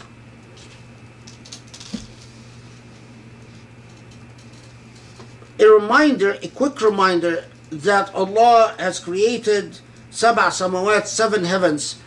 And I had actually forgotten about this. I know when I was reviewing my notes last night, which, as I said before, were written 10 years ago, I had completely forgotten that in my notes, I had looked up, apparently, the Sab'a Samawat in Taj al-Arus and Lisan al-Arab. And I noted that in both sources, they say that when Allah says Sab'a, that in Arabic, Sab'a doesn't necessarily mean 7, but means many. That it was quite often for Arabs to use Sab'a to mean many. And I had just completely forgotten that. Then right after this, we get into the story of creation. And the story of creation, right away, that what Allah says, I've told the angels, I am creating a khalifa, a viceroy, an inheritor, if you will, upon the earth. And they answer, you will give the earth to a being capable of shedding blood. And we praise you and we supplicate you. And God tells them, well, I know what you do not know.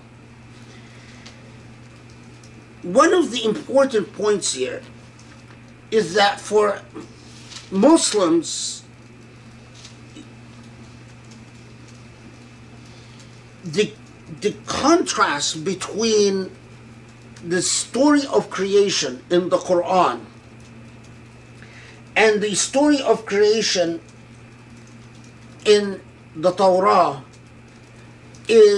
or in the Bible generally, is starking. And so in the Bible, we know that, you have, it's this woman's fault who tempts a man, who then eat from a tree that is described in different parts of the Bible as the tree of eternal life, or other descriptions. And then God discovers by coincidence their sin, and then God punishes them by sending them, and this is the original sin. But the way it's treated in the Quran, with this dynamic of علم آدم الأسماء كلها, that Allah taught Adam the names. And of course, names doesn't mean the names of things. Names, in the medieval world especially, a name of a thing is the essence of a thing. That's why in Christianity, in exorcisms, when you want to gain control or dominance over a demon, you tell the demon, what is your name? And if the demon tells you the name, then you can exorcise the demon. Because once you know the name, then you know you have control. So the name of a thing was the essence of a thing. But the essence of a thing was the idea of the thing. So when Allah says that Allah taught Adam the names and then demonstrates Adam's knowledge, and Allah says to the angels, didn't I tell you that I know what you don't know?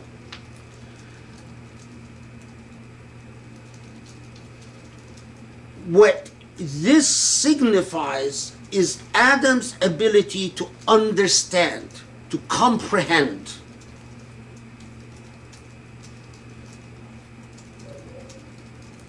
And that is why, and this, by the way, this is not mine, this was pointed out by Mufassirun like Razi, it's also pointed out by Qadi Abdul Jabbar, that in name, it is not possible that God would sit there and give Adam a vocabulary, simply a vocabulary, and that it would be the rote memory.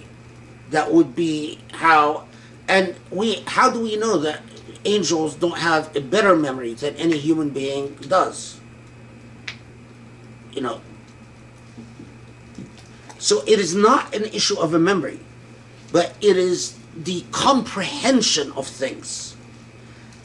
More particularly, the ability, the type of comprehension that enables a human being to bear the responsibility of making a choice.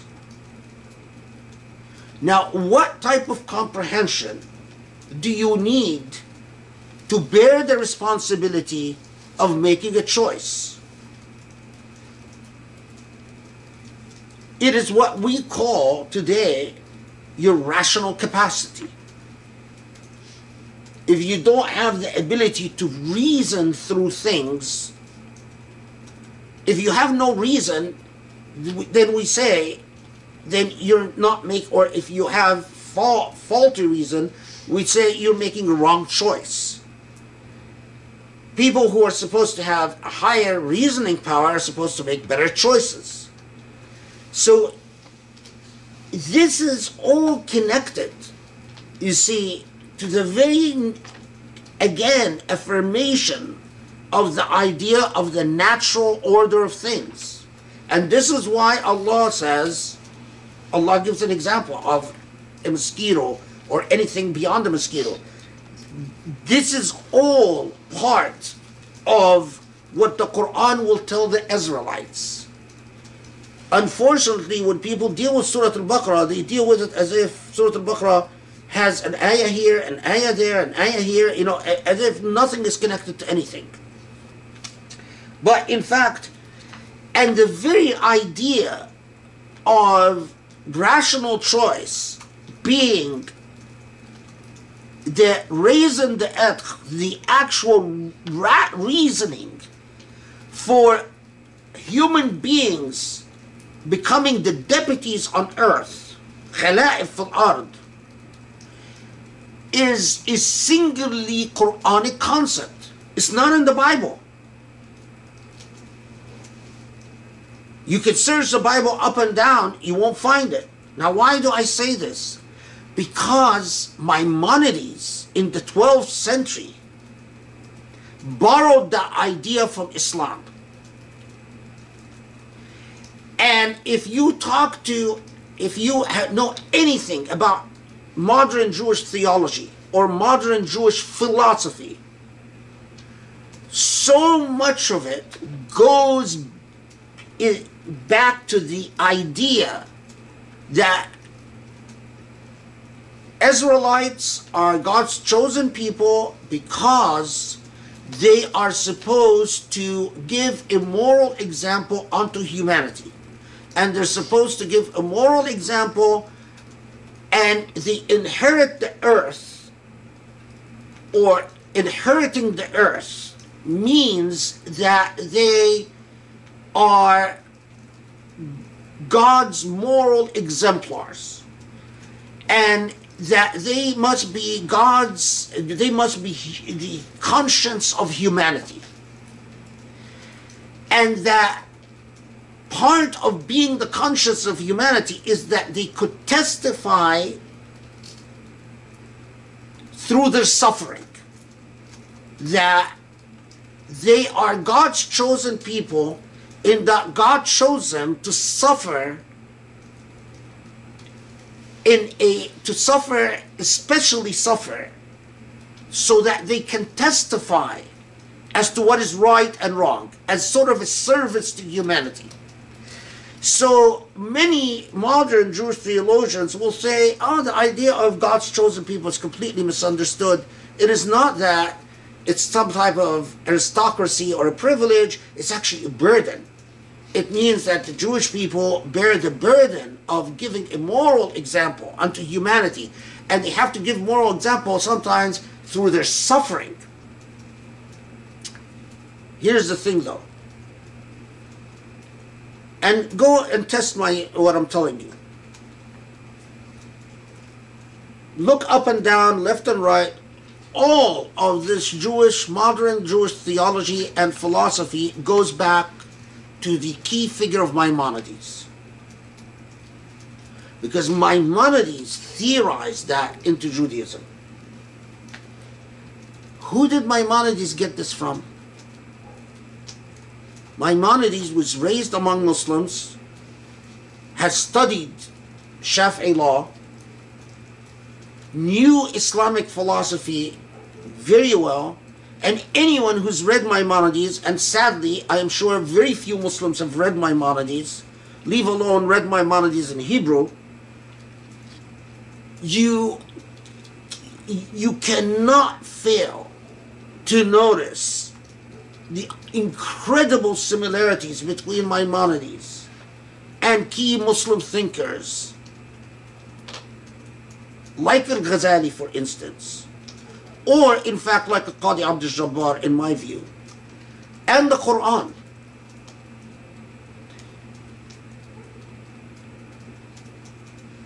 Is it important for Muslims to know this? Absolutely. Because no one is going to write your history for you. No one is. Go to the library and look up how many books are written on Maimonides. And then see how many of these books are written by non-Jews. You'll find 99%, if not more, of all the books, tons of books written about Maimonides, and they're all written by Jewish authors. Then see how many books are written on Ghazali, Maimonides parallel. And then how many of these books are written by Muslims? And I'm not talking about the apologetic garbage that, comes up from, I'm talking about serious academic works. No one is going to do your work for you. No one. I mean, this is the nature of things. In the same way that I'm not going to sit there and do a favor to another people. You might get one off, like, here and there, a good scholar that falls in love with the Muslim culture and writes something that, but the rule of thumb is that people work from within their embedded consciousness.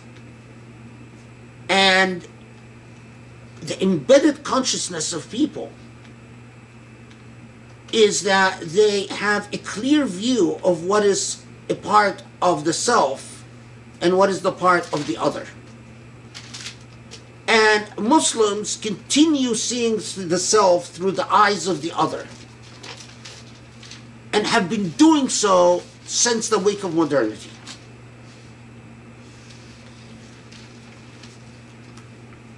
Okay. So then, what time is it? 8:55.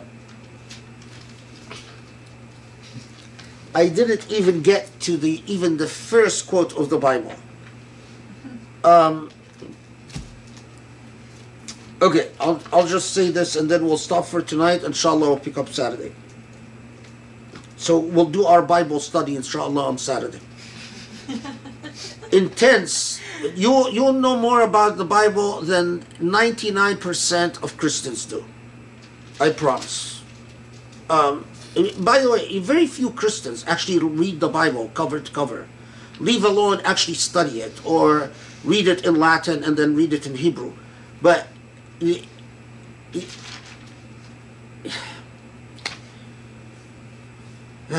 okay.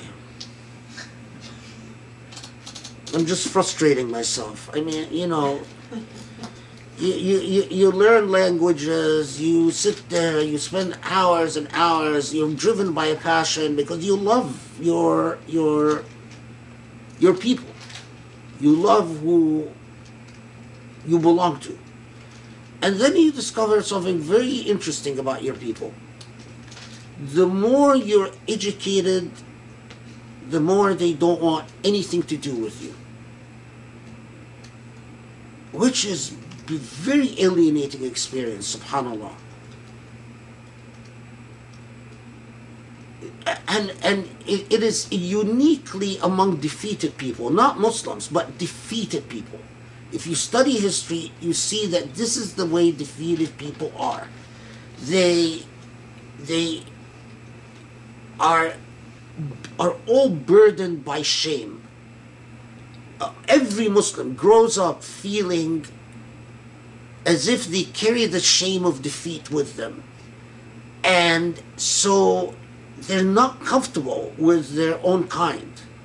And because of that, they're always also on high alert to what heightens their sense of shame.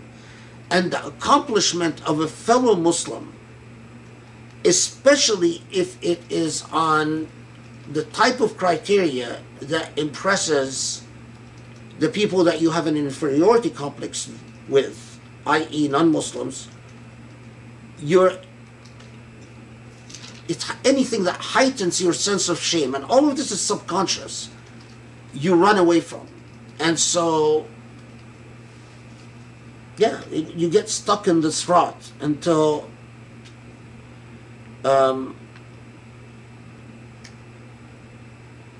it just runs a cycle. I mean, things change. It's all a cycle. But it's a matter of how long you want to stay in the cycle. Okay.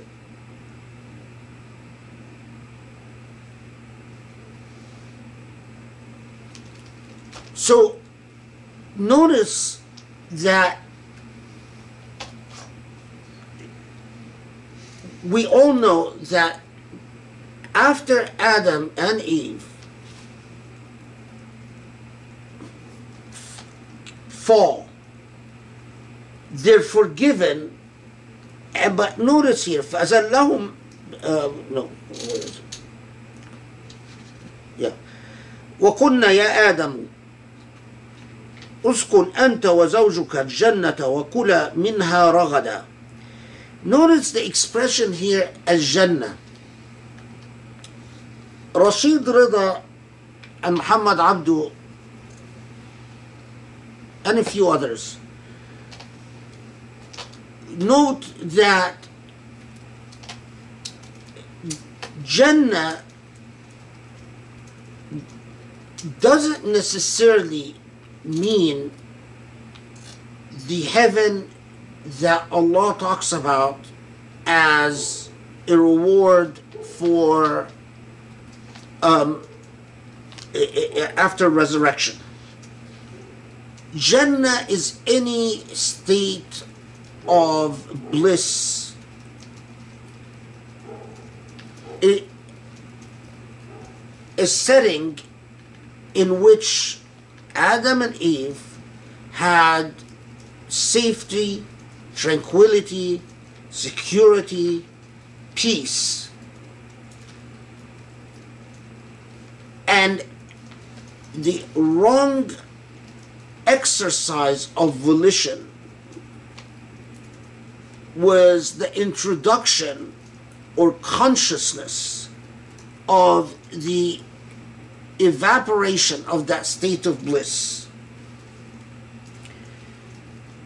Whether this is the Jannah, the same as what awaits us after resurrection, or a Jannah meaning a state of bliss and some garden, but not necessarily the garden in the Akhirah, it's an open question.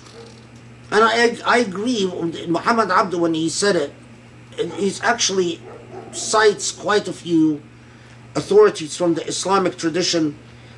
But yes, it is ambiguous. The idea of Eden that you have in the Bible, so many people just took it from the biblical tradition as identical in Islam, but there is a major difference from the outset, is that so much of what the way that the Jannah of Adam and Eve is talked about in the Quran, it is as if it is a state of mind. It is as if it is a reality that we just don't know. We are not, and that they are absolved of that sin. So you already have a major difference in that the whole inheritance of original sin that marks life on earth as an existence that is impure, that is sullied by the original sin and the original failure. In Islam, life on earth is a trustship that we took from Allah. Earth is not a punishment. It's a trust. And that will turn out to be very important, as we will see. Okay. Let's stop here, because we're going to start getting into more dense things.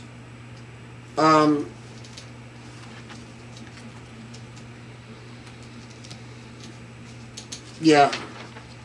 I unfortunately I have class tomorrow, and I still have to prepare for class. So maybe that's a good thing, so that I don't keep you even longer.